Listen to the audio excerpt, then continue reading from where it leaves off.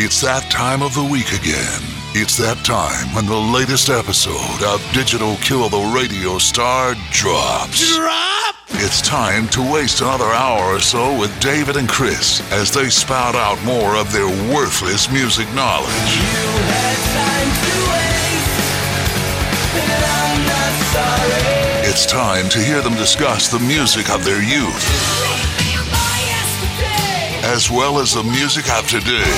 I wanna taste love and pain, wanna feel pride and shame. Miss you, misunderstand me. She fell right under my spell.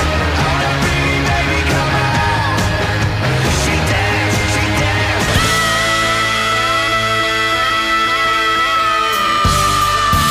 So kick back, relax, and have some fun with David and Chris. Digital Kill the Radio Star starts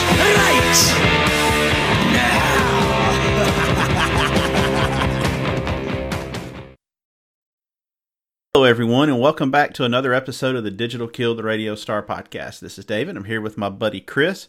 We're recording this on Tuesday night before Thanksgiving. We hope everybody has a happy Thanksgiving and gets plenty to eat with their family Thursday and enjoys some good football.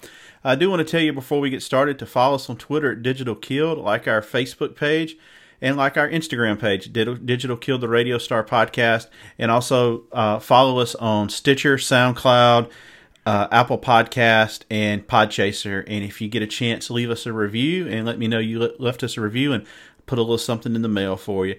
So, Chris, how are you doing? It's been a while. Yeah, it has. I'm good. I'm just, I'm ready forget Thanksgiving. I'm ready for Saints versus the Falcons, and I'm ready for a day off and time to ride my motorcycle. So, oh man, that's going to be one more day of work to go. That Saints-Falcons game is going to be great. They're just basically have turned into Alabama, the NFL this year. Yeah, it's crazy, But now all the hype, everybody's like, "Oh, Chiefs, Rams." I want a repeat of that. Yeah, neither one of them play defense. So the Saints have already beat the Rams. Come on. Yeah, they're getting all the attention. Oh God, I know this isn't a football podcast, but it just kills me too. All the lack of respect that Breeze gets. People are still talking about. I saw today Breeze like number 5 in Pro Bowl voting. Pro Bowl voting. Saw somebody saying how Mahomes still has an excellent shot at winning MVP. It's like, dude, what is this guy? What did he do to y'all? He's just not tall, Chris. He's just not tall. Well, I think that is part of it. That he doesn't have the stereotypical, the prototype size. He doesn't have that rocket arm, and he plays in New Orleans, which was. Saints were just a history of losing until he got there. And it's a small market. Fun place to go, though. Fun place to go. Indeed. Well, Chris, since you and I have last talked, I went to see the Queen movie, Bohemian Rhapsody. Have you seen it by chance? No. It's really, really good. It was very well done. I know there's some problems with timeline on some things. For instance, they never broke up. He didn't know he had AIDS when they did the Live Aid performance, but it was really, really good. And this doesn't spoil the plot or anything, but there's a really funny part where Mike Myers is playing their manager, but you can't tell it's Mike Myers. Really, he's all made up, and they've recorded the album A Night at the Opera, and so they're in this room and. They say what's going to be the single, and so they say Bohemian Rhapsody, and he's like, no, it's not going to be the single. He goes, it makes no sense. He's like, Scaramouche, what does that mean? And he's like, it's 6 minutes long. It's 3 minutes and out on the radio, and he's saying he thought the single could be I Love My Car, and he's like, it's not like in 20 years people are going to be headbanging in a car to Bohemian Rhapsody, which is an obvious. Yeah, Wayne's World. Yeah, obvious Wayne's World reference. But the final 20 minutes of it, it's worth it just to go for the final 20 minutes of it. And you forget just how many just hits they had, and a very eclectic group of hits. You got everything from, Fat Bottom Girls to Radio Gaga, which, are completely different songs. But if anybody out there wants to go see it, I highly recommend it. It's not as good as A Star Is Born, but it's pretty close. And the soundtrack to it, obviously, is great. Are you a big Queen fan? I don't know if I've ever even heard you mention them before. No, I mean they don't. I don't dislike them, but they're just not on the radar much, Well, they it's amazing how talented Freddie Mercury is. And then the last thing that I started listening to it today because of Dean Del Rey's Let There Be Talk podcast. It's a band out of England. You may have heard of them, Chris, called the Temperance Movement. Have you heard of them? Mm-mm. Really good band, like I said, out of England. Kind of have kind of a garage band sound to them. But anyway, it got turned on to them because Dean interviewed their lead singer, and it was really, really good. So I'm kind of anxious to hear your response. You told me before you came on the air that you had the most eclectic group of music recommendations that you've ever had, which that's setting the bar kind of high. Well, the reason I say that is, I've come up with some crazy stuff on here to people that I guess have a little bit more tame music preference. So what I'm naming is not that unusual. It's just the fact that the three that I'm naming all together. So, but it's three things that I'm really into right now, and that's what we do. That's what we talk about. So, first one, the new Gregory Alan Isakov. I've told you about this record called Evening Machines. This guy is just great. He's actually, even though he's one of those guys that nobody's heard of, but he's huge. Because I've looked at it, I was trying to see if he's playing anywhere near, and it looked like nearly half of the shows were sold out. So he does very well. He just nobody really hears of him. My cousin turned me on to this guy with that last record he did. It's been several years now, but this album's really, really good. It's I told you, David, I think he doesn't do the rockin' type stuff, but I would think more of the slower,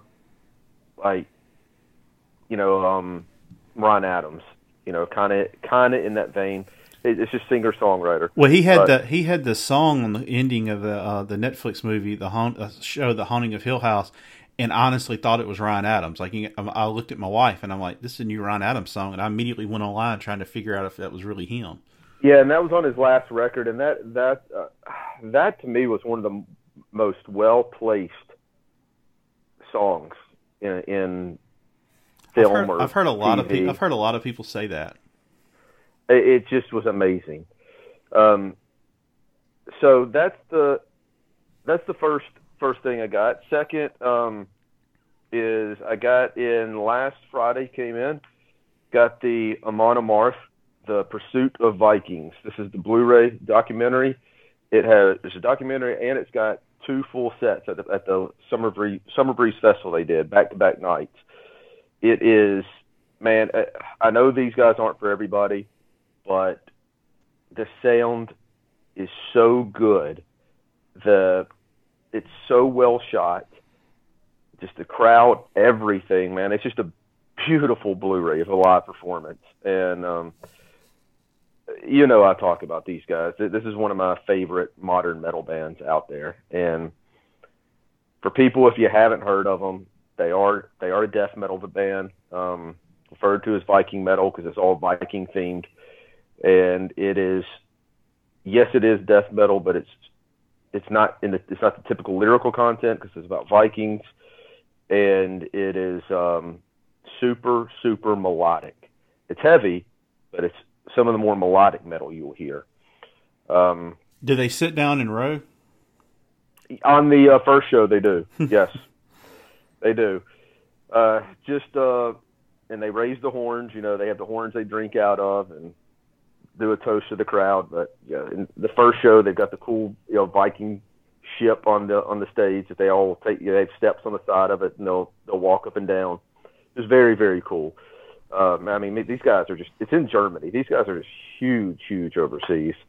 And then the last one I have not finished this, but I started the Beastie Boys book, and to me, it is the best looking music book I've ever had my hands on. It's nearly 600 pages, and probably half of it is pictures. And these are pictures all from when they're teenagers, till through the end of the Beastie Boys. And the stories are great, and that's what it is. It's almost in the vein of say The Dirt, where it's really just kind of really Horvitz and Michael Diamond just kind of going back and forth. And some of the stories, and as a music fan, I would encourage this, especially if you're ever into the Beastie Boys. And I'll give you one little taste of this, of how this book, if you're a music fan, can kind of connect with you, as if just being a fan of the Beastie Boys wasn't enough.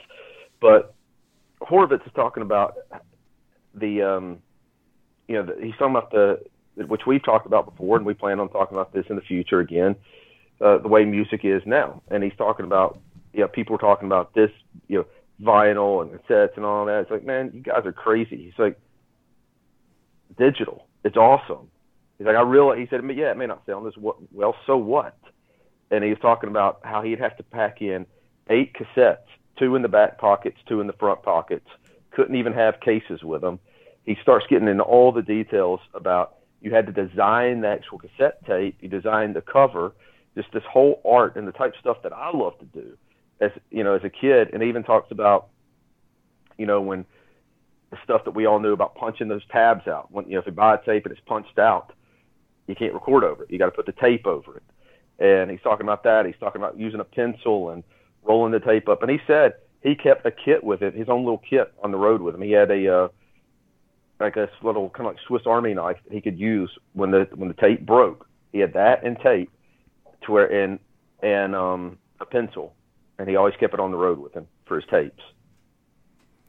So just one little cool story from obviously a true music fan reading about a true music fan growing up and not having the ease that we had. We didn't have the ease back then, and it just I can't put it down. You were telling me it's really thick, isn't it? Yeah, the pages are thick. So it's heavy too. I mean, it's 600 pages, man. It probably looks like it's 800 pages. Thick pages, just well put together. If you like the Beastie Boys, you know somebody that likes the Beastie Boys. If you know somebody that likes them, you heard it here. There's your Christmas gift. It's $30, and it'll be maybe the best gift they get at Christmas. Do you plan on reading the Jeff Tweedy book? Yeah, I'll eventually get to it. Yeah, I got it. I think I'm saving it to read it in January. I'm looking forward to that. Yeah, that Beastie Boys book's gotten a lot of good press. It's awesome, man. It is awesome. All right, Chris. So you came up with our subject matter this week. We're just going to talk a little bit about bands that maybe weren't all that successful, but their musical legacy lives on with other bands that they have inspired. And you suggested this one. I thought it would be a fun one because I think we're both going to say on our some of our choices, success is little success that's subjective, which I think will make for some good conversation. So, this is one you've actually wanted to really do this one, I think, since we started about doing a podcast. Yeah, and it's pretty safe to say that mine, like I said, mine, for the most part, and I guess some people would argue maybe there's been a little bit of some success, but for the most part, the people that I'm naming, they didn't sell records. Right. So it's just, but I just feel like their impact was huge. They didn't sell a ton. A ton of people. Well, I thought it was funny when I posted we're going to do something about this on social media. Somebody, which you don't have the Misfits on your list, which actually surprised me, but somebody posted, the Misfits. Well, I do want to talk about them because of that. Because obviously, if somebody thought enough to put them on there, then I'll kind of explain my reasoning. Well, they were saying like the Misfits sold more T-shirts than they have records. Which I thought, and that is a good example just because of the brand alone. Right. You know, and so I guess if we're getting started, man, let's just go Yeah. ahead and we're on the Misfits. Let's do it now. You know, because I did want to bring them up, even though I said they weren't initially, because I was trying to trim it down to about 5. Mhm. But you know, 5, 6, 7. I mean, this will go quick. We don't have a whole lot of stuff to say about them. But the Misfits. So my reasoning behind it was just, I guess, because I know they didn't have a ton of success, but sometimes I wonder, and this is coming from a Misfits fan, I don't know if their impact as far as influencing sound was as big as some of the other bands. I think that they clearly, I mean, the obvious ones are going to be people like, Metallica, because, Cliff Burton was a Misfits freak. And there have been a lot of other people, a lot of punk bands that have got into them, but, I think of other bands when I think of being of huge importance. I think of, a band we'll get to a little bit later. I think talking about the Ramones. I think of bands like with a little bit more of the hardcore, the stuff that influenced metal bands like Discharge, and I don't know, but there's no doubt I think they did influence, and I think that they clearly did not. It's funny, they're one of those bands, and there are going to be a lot of them like this, that it's like people talk about what a big fan they are and on how much they love them, and it's like the artist's like, well, okay, where were you then? And now the Misfits, and it sounds like they may keep this going for a while, because I read an interview with Glenn Danzig for a while, and he said he loves the fact that they can just, whenever they feel like it, if they want to. He said he doesn't like touring. He said so if they feel like doing a show, they can go do one. And now they're playing, huge arenas, which is just crazy. But Do you think that makes them lose their punk credibility? No, I don't, because at this, I mean, that day is, I mean, they're not recording new music, and it's like Glenn said in this interview, they're giving the people a chance that never got a chance to see them, and they can't help that at this point, they can't go play. I know CB's is gone, but something comparable to CB's, if they got back together, they can't go play CB's. They couldn't do that. They can't go play in some little dive rock bar. Way too big for that. So, it's just like a lot of bands that, if they do a reunion tour, they may have had 20 people in for most of their career, but they can do a reunion play in front of thousands because they've just grown over time. Do you think if, let's say they came out today and there had never been anything like the Misfits, do you think they would be as successful? Because I feel like one of the reasons they're successful is there's not a lot of footage of them. The recordings, honestly, aren't of the highest fidelity. They're not good. They're not good. And so you had limited exposure, and it's kind of almost like they're a myth, so to speak. Man, I don't know. It was. I think honestly, a lot of those punk bands had very little. They had very little commercial success, and I think a lot of them, if they got back together, okay, if for whatever reason, Johnny Ramone's gone, if for whatever reason, if somehow, Johnny Ramone's gone, they're all gone, really, pretty much. But if the Ramones were able to play a show right now, and it'd been all this time had passed, it'd be a huge show. Huge. But they were playing little dive places for most of their career. Yeah. So it's just, it's the style of music. It's just not going to ever be Taylor Swift. It's not going to ever blow up. It's not going to be the Foo Fighters. Thank God. But anyway, it's not going to be the Foo Fighters. Yet everybody we have on here says they want to be in the Foo Fighters. Man, I don't. I wouldn't be my choice. Oh, you would take it if it were offered right now.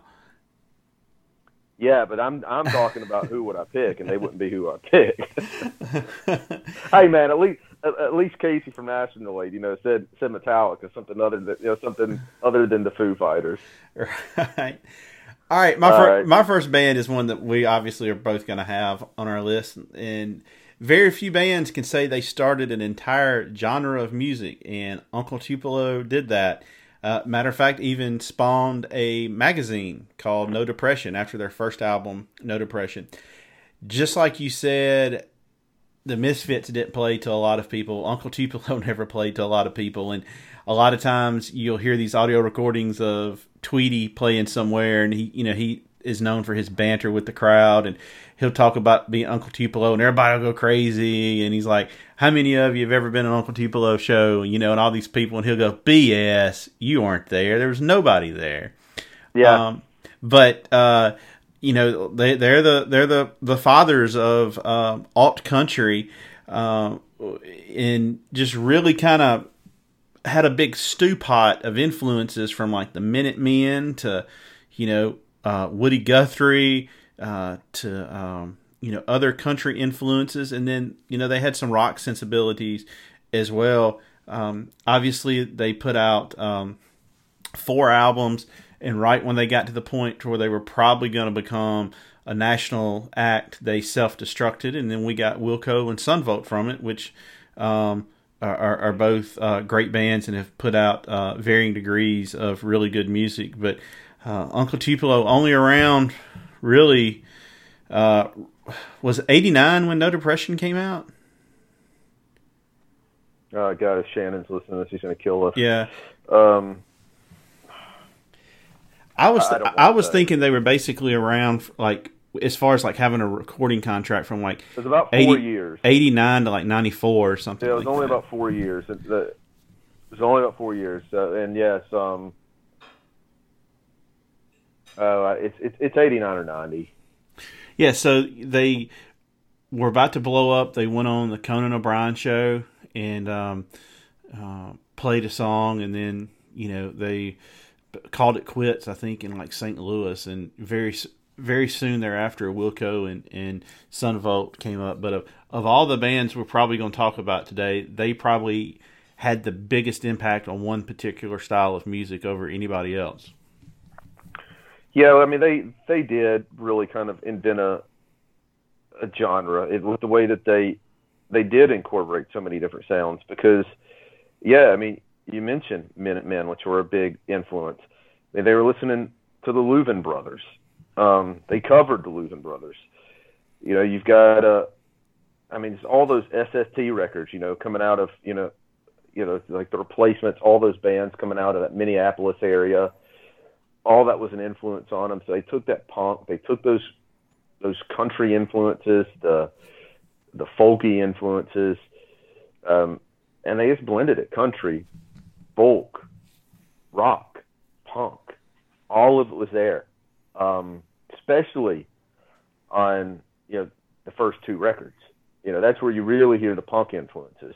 But then here's the thing: when Anodyne comes out, the last record they put out, that was when you saw, and I guess too with March as well, but Anodyne's when you really started to feel that true alt country sound. It was less of the punk, and it was more of just the roots Americana. And yeah, I mean, that album, I really think they could have got big after that album. I really do. And I think the proof is both their next bands, they did hit it big. They just broke up a little bit too soon. And these guys did. They influenced so many different people.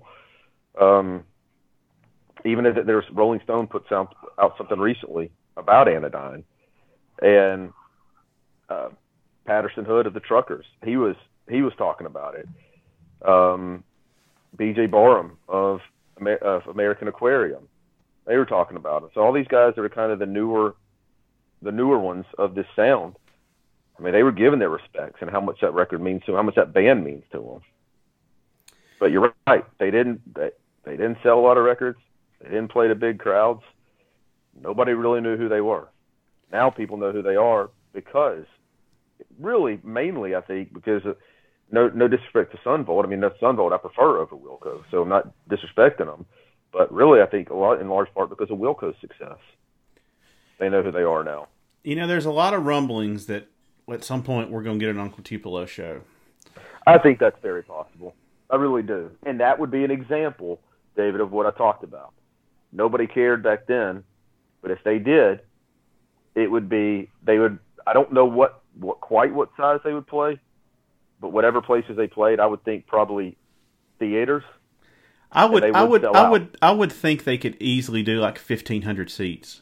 That's why I said theaters. They would do theaters and they would sell them out. Yeah.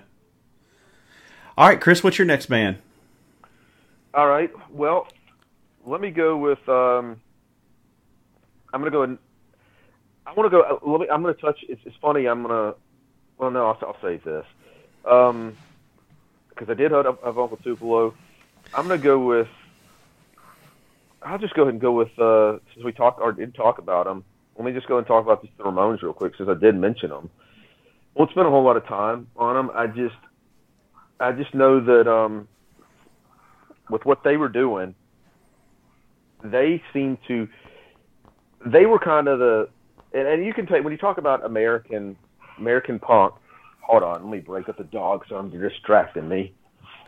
When you talk about American punk music, you can talk about, somebody mentioned, I saw on Facebook, the MC5. That's a great start. You can mention the Stooges.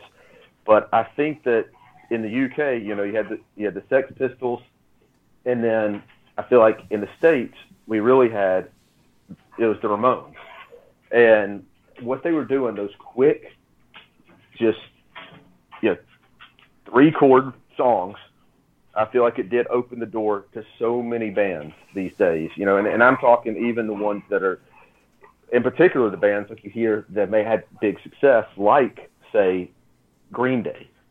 I just think that their impact, I said this before, I believe, on this podcast, but one time on the Dan Patrick Show, I remember they were talking about influence, and the question was asked, who had the bigger influence?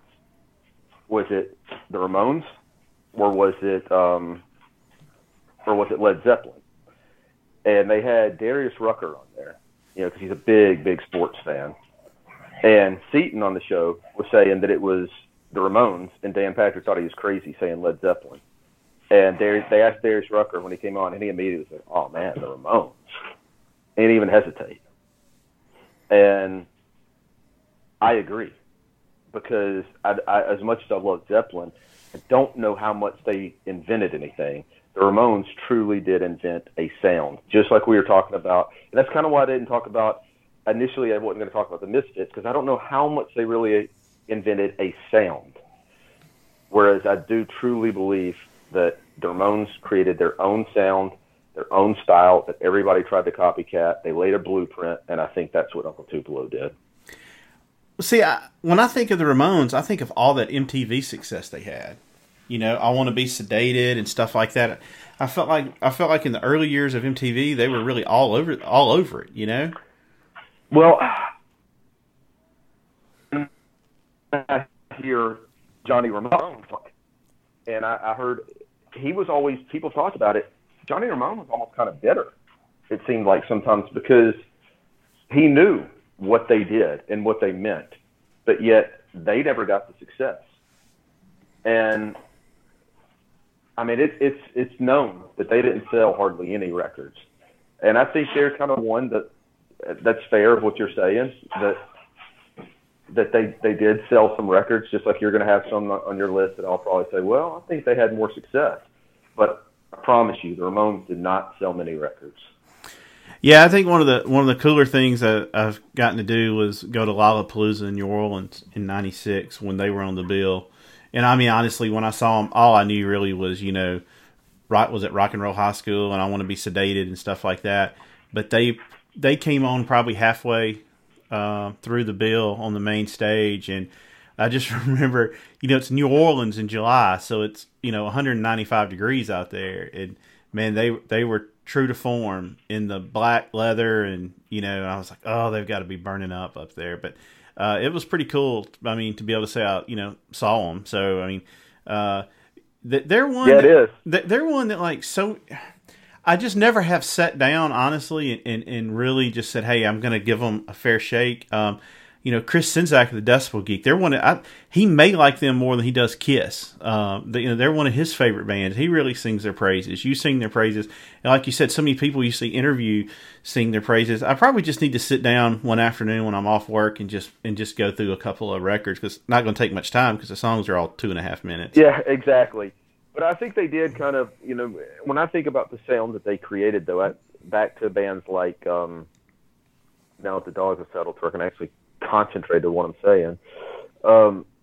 I think that they did add almost a little bit of that. Though they weren't a pop band, they had a little bit more of that popish type sound that the bands that became like kind of the pop punk bands could really get their influences on and sink their teeth into because, you look at what was coming out of the UK, the Pistols, the Clash, Generation X. That wasn't really the most poppy stuff. And then you look at what was happening in California. You got Black Flag, Circle Jerks, the Germs, Dead Kennedys, all those bands. Yeah, and of course those bands all pretty much came later after the Ramones, but still, my point being, I think they just kind of laid the groundwork for that kind of sound. Right. Yeah, they you're right. They're definitely you see them mentioned by a ton of people, and it's an eclectic group of people mentioning them. So yeah, I'm just going to sit down one afternoon and go through 3 or 4 of their albums.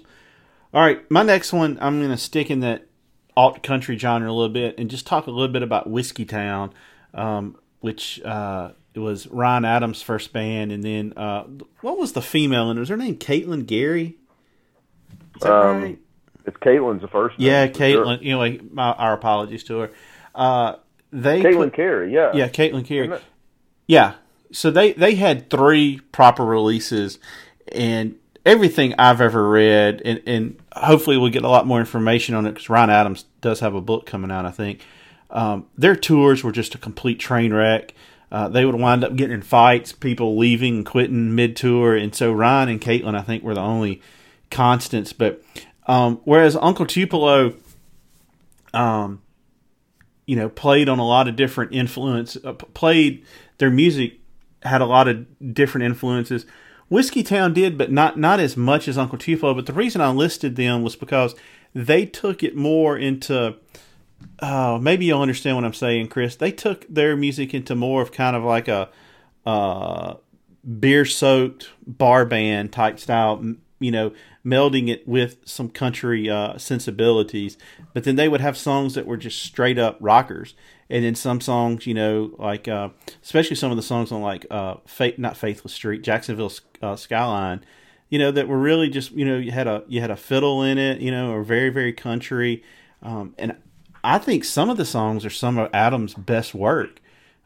They were a little more, whereas his solo, I don't know, where his solo stuff is kind of all over the place. It was a little more focused, and it would be interesting to see what they would sound like had they all been able to control their demons and get together. But they influenced the second wave of a lot of those bands that came after. Like I'm sure. American Aquarium, I'm sure they cite Whiskey Town as an influence. And it's one of those ones where, people list Whiskey Town as one of their favorite bands, but when Whiskey Town was around, nobody knew about them. There's no doubt that they didn't get success and people don't know about them. I won't dispute that for a second. The only thing, I guess, if I had any kind of dispute was I don't know. I can't say. I mean, I'm sure they influence people, but I don't know of it. I don't really hear them brought up a lot. That's the only thing. Like I said, I don't dispute that they did. I just don't hear it a ton. Well, I think their music was a little bit easier to get into in the beginning than some of the Uncle Tupelo stuff. Like if you got that March album from Uncle Tupelo, which I know everybody loves, but I mean that's not as easy to sink your teeth into as like Stranger's Almanac.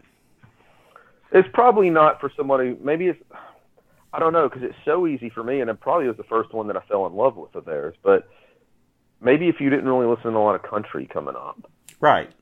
maybe that's what it is. And I did embrace the country, the old country, even at a younger age. I embraced old classic country. And so maybe that's why it was more accessible to me. All right, Chris, who's your next one? Well, I'm going to go with one this is another one that I think can kind of fall in to that line where they did have success, but it was very limited. And that's going to be the Replacements. They had songs. People know. They know Alex Chilton. They know Can't Hardly Wait. Can't Hardly Wait was even in a movie by the same name. So they did have some success, but I don't think it was near the impact that they had, and that's kind of the point of what we're doing this. And a lot of they kind of fall into this one of these bands where a lot of the people that we love, they were one of their big influences. Whiskey Town and Uncle Tupelo have both cited them as big influences. Brian Fallon, the Gaslight Anthem, he said they were a big influence. That's one of Patterson Hood's favorite bands. Yeah, so I know that they influenced a whole lot of bands, and they're another one of those bands too that supposedly you don't really think about it just when you hear songs like like Can't Hardly Wait and Bastards of Young and Subway and all those kind of songs. Maybe you don't hear it in their music, but that was supposedly one rowdy, hell-raising band, just a super self-destructive band. Who knows? Maybe that played into some of their not becoming as big as they should have. But that's one that sometimes I'll say this about whoever your hero is in modern music, the Replacements were probably at least one of the people you love, unless you only listen to stuff like Britney Spears and and NSYNC and all that, and Justin Timberlake. Unless you listen to that kind of stuff, and one of your bands was probably influenced by them. Well, they were the northern version of REM. Yeah, that sounds like a good comparison. Yeah, and basically like REM blew out of that college, kind of little college niche they were in, and became one of the biggest bands in the world, and the Replacements didn't. And they recorded an album not far from where you are. Did they record at Ardent? I thought they did. I thought that's where because Luther Dickinson's dad produced it. Their the one with I think it was the one with Skyway on it. Yeah, I don't doubt that they would have. It's just because so many people have recorded at Ardent. Right. It's so many people that you don't even know of that recorded at Ardent. Well, yeah, cool when you think of the history. Well, it was like I don't think it was necessarily Ardent, but I thought it was cool. Like probably about a month ago, basically within a mile or so of each other, you had Mick Jagger, Jerry Lee Lewis, the Drive-By Truckers, and Chris Robinson all at different studios there in Memphis. So if you're ever in Memphis, go check out Sun Studios and Stax and Ardent, and it's a lot going on there. Well, Chris, my next one, unfortunately, is died not too far from where you are. That would be Jeff Buckley. Now, I picked some bands necessarily that I'm not just huge fans of, and my knowledge on him is not a lot. Probably the biggest thing I know about him was he sang Leonard Cohen's Hallelujah, and he died swimming in the Mississippi River in Memphis. But you're talking about like the bands that you listen to are probably going to cite the Replacements. I feel like here in the last 10 years, just about everybody that's a singer-songwriter and even people that are just in bands go back to him as an influence. And he wasn't around. I think he was 30 when he died. And I know a lot of stuff has come out that was released after he died. But he only put out one record, though. Yeah, but you just see so many people mention him as an influence, or they'll say, like, who are you listening to? And he's like, I've been listening to a lot of Jeff Buckley. So I thought he was a fair one to put out there, and his circumstances for not being big were vastly different than pretty much everybody else we're going to talk to. Yeah, I think you're right on him. He does. Vocally anyway, influence so many people. And I agree with that. Yeah, it's just crazy. Decided to go. If you've ever seen the Mississippi River, especially as far south as Memphis, it's not something you would want to jump into. No, I mean right around the Memphis area, the Mississippi is it's very fast moving. I mean, if you go look at it, you don't want any part of it. Mm-hmm. You know, so I don't know. Has it ever even said if anybody knew that he was on anything? I haven't seen that. I mean, logic would tell you a clear thinking person's not going to go jump in the Mississippi River, especially if they can see it. That's what I'm thinking. You know, I don't want to pass judgment, but I would say that there's probably a good chance that he did. But I don't know. Well, Chris, what's your next one? Well, I'm going to just go with one of the biggest ones as far as influence, and this is probably the best example of big influence and virtually no commercial success. Like, we're touching on some that may have had a little. They had zero, and that's Velvet Underground. And they, I mean, probably one of the most covered bands of all time. And, you know, the Replacements, we were just talking about them. Well, the Replacements were influenced by them. R.E.M. was influenced by them. And, I mean, the list goes on and on and on. And one thing I did, I just looked at a couple of things on here. So Bono said, every song we've ever written was a rip-off of a Lou Reed song. So, I mean, that kind of says something there. And then, of course, your R.E.M. has covered, you know, Pale Blue Eyes, Femme Fatale, There She Goes. 3 of them. You know, so that, and I think that they were one of the bands that got he and Peter Buck, where they kind of hit it off so well when they first met.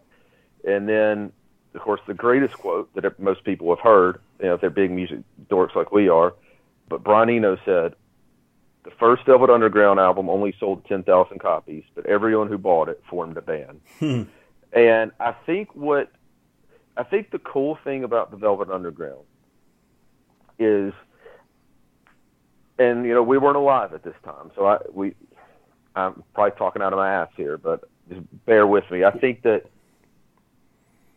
back then, you think of the bands that were popular. You know, everybody from the Beatles to the Stones to the Animals to the Kinks. I mean, great singers. I mean, good bands, a lot of them really good musicians, but great singers. Well, the Velvet Underground, they weren't necessarily great musicians, and Lou Reed certainly couldn't sing. Mm-mm. And I think he kind of gave hope to everybody that, well, if he can do it, I can. And I've read people that have said that before, that they heard Lou Reed and like, well, if he can do it, I guess I can too. And it seems like, don't hold me to this, but it seems like maybe somebody big said it. Like maybe it was Iggy. Somebody big said that. It's like, well, he can't sing, so I can't let that stop me. And didn't stop Metallica. No. So their influences.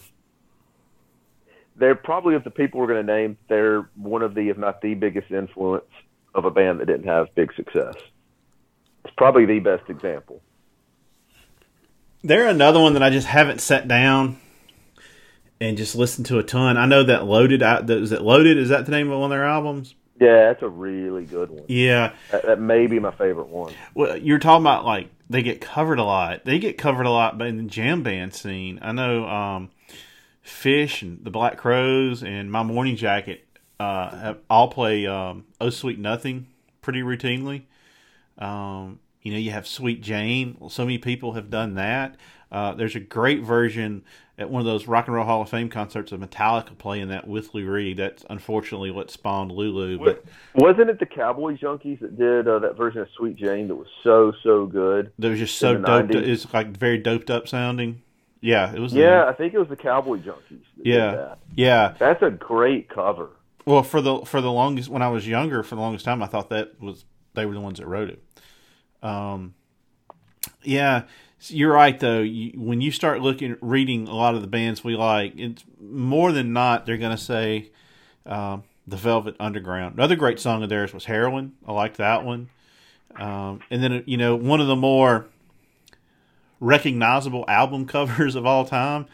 And they were involved with the whole Andy Warhol scene, and you had Nico, and I need to. That's another one I need to sit down and just. I think I'm gonna start with Loaded and just sit down and just really take that in because. Yeah, I would go with Loaded and Nico. Those would be definitely the two that I would start with those. And anybody listening to this, if you just kind of want to understand just a little bit more about if you are interested in the Velvet Underground, not just the music, but just kind of a little bit of the history of it. And we've talked about, the Ramones. I briefly mentioned Iggy and the Stooges, the MC5. If you're interested in any of that kind of stuff, read the book called Please Kill Me. It's about that scene. They touch in the early part a lot in Detroit with MC5 and Iggy and all that. Of course, Iggy eventually became a part of the New York scene. But if you want to read about it's the book is put together just with quotes of all these different people, and it's a really, really good read. And they talk about all that the Velvet Underground with Andy Warhol, and it's a really cool book. Probably one of the more popular music books out there. Yeah, so go check out Velvet Underground. I'm going to start with Loaded probably this weekend. All right, so my last two are probably going to be met with some eye rolling going on, but I'll explain it. My first one is going to be the band Mountain. Now, my knowledge of Mountain doesn't go a whole lot further than Mississippi Queen, which is obviously a huge, huge song. When you think of classic 70s arena rock songs, that's one of the ones that pops into my mind. But the reason I mentioned them is that kind of seems to be what everybody knows of them. But primarily I mentioned them because of Leslie West, guitar player. Just a fabulous guitar player. And man, when you see his name pop up all over the place when people start talking about their influences. And I was saw an interview with him, and he's like, Slash came up to him one time. He said, "I still can't play the intro to Mississippi Queen. How did you get that tone? How did you make that happen?" And so, while I'm sure they had a decent amount of success because that song was so big, I just feel like they're not a band that people think about really anymore. But like Warren Haynes and a lot of those people really, really looked up to Leslie West and respected him. And so I decided to list them just because you see, particularly Leslie West mentioned so much, but I don't really know of his output other than that. So for that reason, I'm going to list the band Mountain, in particular Leslie West. Yeah, I mean, they're one that I would say, and that's the only reason I'd say, just because they had such a big song that's still a big one today. Mm-hmm. But I mean, you do make a fair point that it's like nobody really knows the name Mountain. If you talk to the average person on the street, I mean, that's in our not even somebody that's 20. Talk to somebody our average, just the average person our age, and they're probably not going to know who Mountain is. Right. Probably. They're not going to know the name of the band. So, I mean, they weren't, and I do think Leslie West was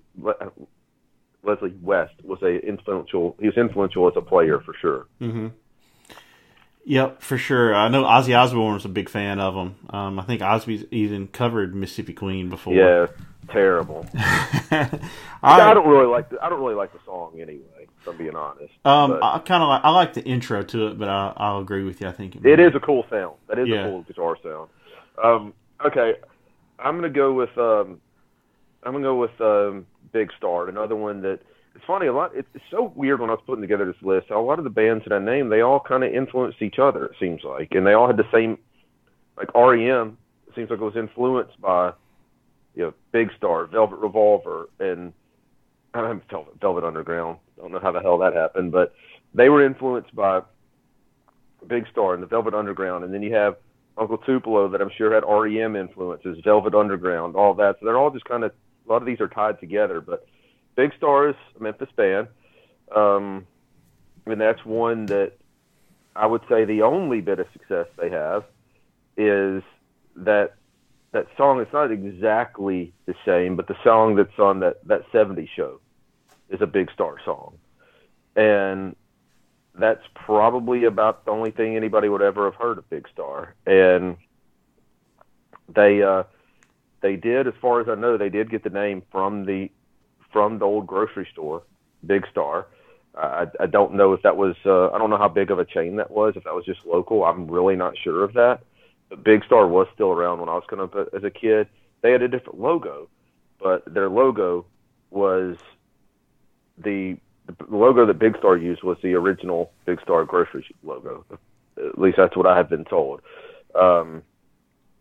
Very influential band. Like I said, Big Star influence, REM, The Replacements. I'm sure all these bands, Soul Asylum. I mean, it's kind of endless, the bands that I think they influenced. I've tried to get into them. I honestly don't see what the fuss is about. Listen to if there's ever one song ever to just listen to, at least listen to September Girls. Okay. God, that's a good song. And the Bangles did a really, really good cover of that too. It's not Susanna Hoff that sings it. It's one of the other girls, but Susanna Hoff just does backing vocals on it. You ought to check that out. Just I don't know if that's on an album of theirs. I know I've seen it on YouTube. So go on YouTube and check it out. It's a really good cover, but I do like a lot of their songs, and I understand that. I can hear how a band, especially REM, I can hear how they were influenced by a band like Big Star. You know, and the cool thing is where you never really got into Velvet Underground. I mean, Alex Chilton could sing. Yeah, you know, I'll give you that. He was in the Box Tops, you know, the song The Letter. Yeah. So a lot of people don't know that's Alex Chilton. He was like 16 or 17, wasn't he? He was real young. I know that. Yeah, he was real young. But yeah, a lot of people don't even realize that that's the same guy. So I mean, geez, he had more success out of the Box Tops than he did Big Star. But yeah, again, no success, but big impact. They were another band they were kind of wild too, weren't they? I don't know. I don't. You know, one thing is kind of cool. I don't know why I just thought of this at random, but sometime when you're in Memphis, we ought to just go. I don't even know if the food's any good. We ought to just go sit at the bar and just talk to, because it's just going to be a total local place. But right off of 40 and Perkins, right around Summer Avenue, there's a restaurant called Mortimer's. And I was in there one time, and I just saw Big Star stuff everywhere. I'm like, what is the deal with this? And one of the members, wasn't Stevens and it wasn't Chilton, but one of the members, I believe it's his sister, is the owner of that restaurant. Yeah, so there's a ton of Big Star stuff in there. I've heard of it. Yeah, we'll have to go check that out. That'd be cool. All right, Chris. All right. My last one is one that if people want to say this isn't valid, I'm not going to argue against them, but I'll try to explain it. And my last one I'm going to go with is Jane's Addiction. And the reason I say little success, big impact, a lot of their success has been kind of retro. When they were together originally, now, you know, they did do Lollapalooza, but it was like the first year, and it was, you know, it was not the juggernaut that it would go on to become. But whereas in the early 80s, you had everybody listening to, you know, REM that was in a band. I feel like in the very, very late 80s and early 90s, just about anybody that was listening to a kind of an underground band, it was going to be Jane's Addiction. And they came out of LA, and they came out of LA at a time when everybody was Poison and, you know, LA Guns. But they didn't go that route. It's kind of hard to pigeonhole a lot of their music. You know, Perry Farrell had kind of a different voice, different sounding voice, and you know, they had some kind of quirky song titles, and Dave Navarro created like this wall of sound with his guitar playing, and the drummer, I'm drawing a blank on his name. Is it Stephen Perkins? It sounds right. Man, he could play. and their last album that they released was Ritual de la Habitual, and kind of had a controversial album cover on it, but had Been Caught Stealing, and that video was huge on MTV. And I know they sold a decent amount of records, but then I don't know really what happened, but Perry goes on and forms a Porno for Pyros, and Navarro gets his whole body tattooed and winds up in the Red Hot Chili Peppers for a hot minute. Catch that? A hot minute. Yeah.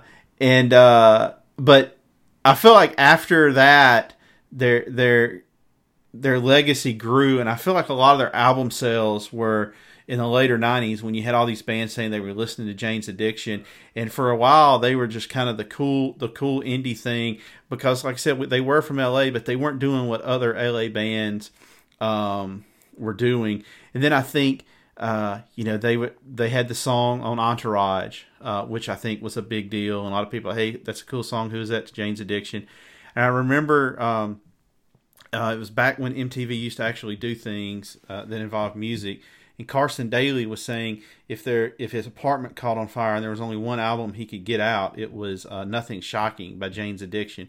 But I just feel like for the amount of press that they get and got back then, their album sales don't feel like we're on par with that now. I realize now when you go and look, you can see they have sold a lot of albums, but they didn't sell near that many when they were actually a functioning band with their original members. I don't know how much all of them sold. I would imagine Ritual de la Habitual sold pretty well. I don't know about the other ones because you're right. That was a pretty big MTV hit. I'm not going to crap on the pick. The influence is there. Just from my own point, I probably would have said they sold a little bit too much to be included in that. But, it's your opinion, so I respect that. Were you a big fan of them? No, not against them either. I like some of their stuff, and I like the way that Navarro had in addition to just not being that LA glam sound, Navarro had just a totally different style of playing. It was funky, almost jazzy sounding. And I think he did open the doors for a lot. And I think he was you could probably make an argument that they were probably starting to help. I'd say them, along with the Red Hot Chili Peppers, were probably kind of starting to change a bit some of these bands that were still a bit glam. But because as that all fell apart, they got cast out and thrown out with all those bands, but they never really got a fair shake. And the bands I'm talking about, I would say somebody like a Bang Tango or,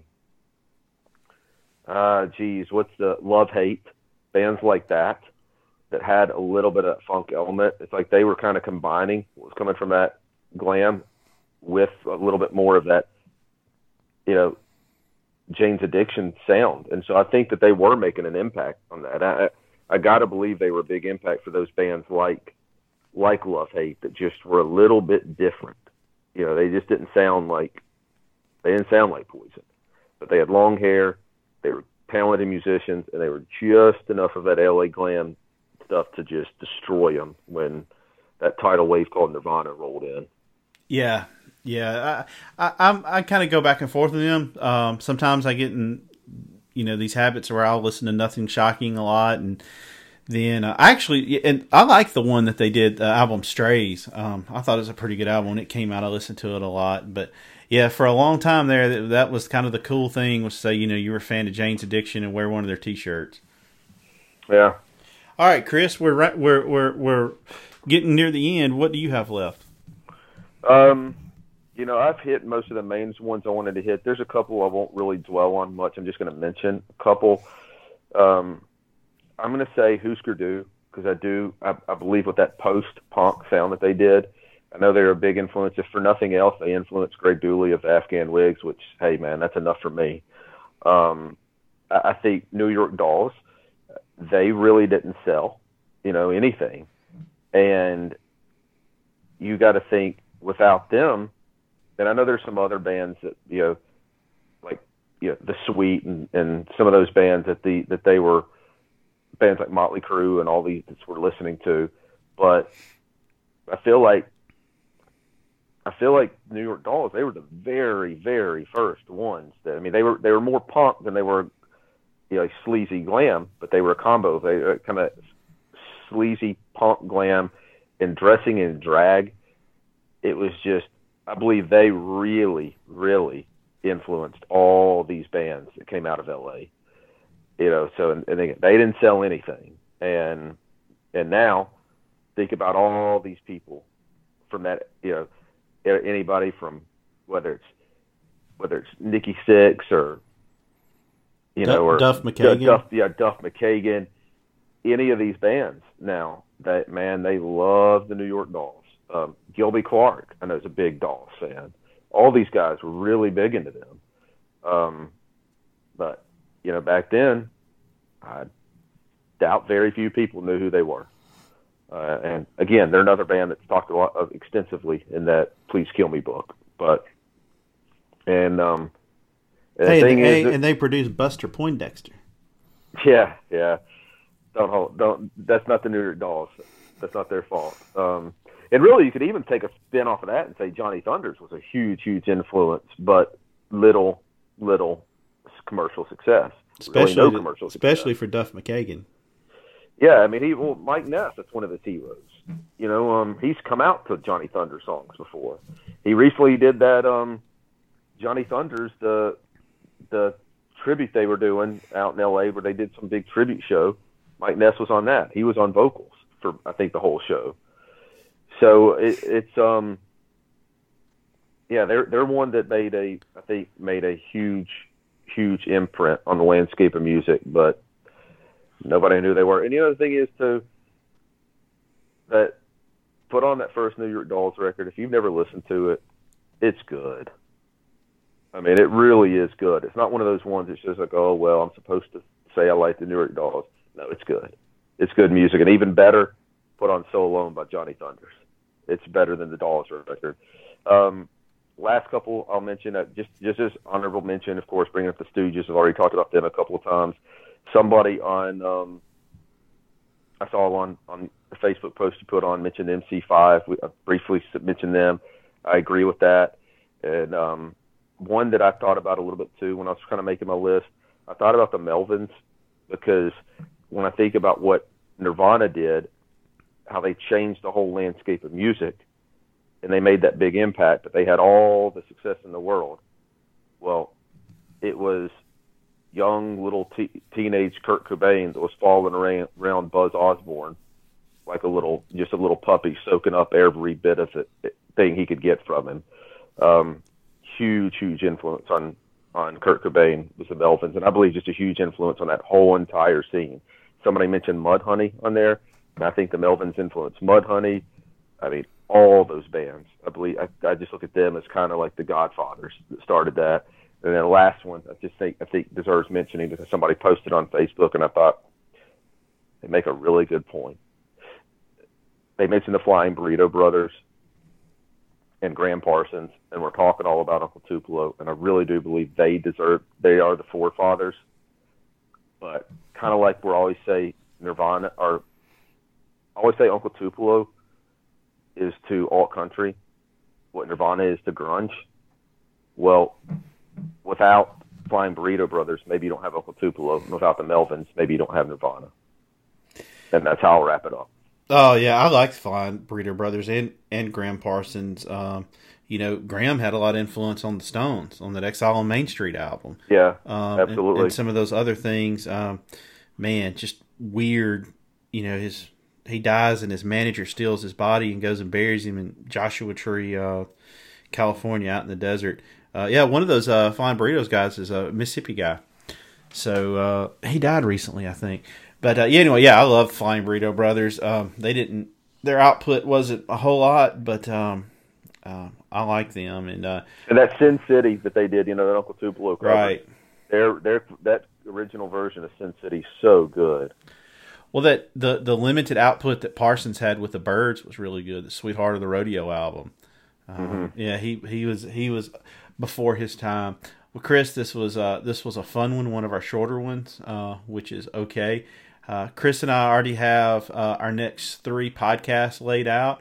In December, I think we'll probably be able to get 3 or 4 in, and we'll try to be a little more regular with getting these podcasts out instead of kind of sporadic as we've been.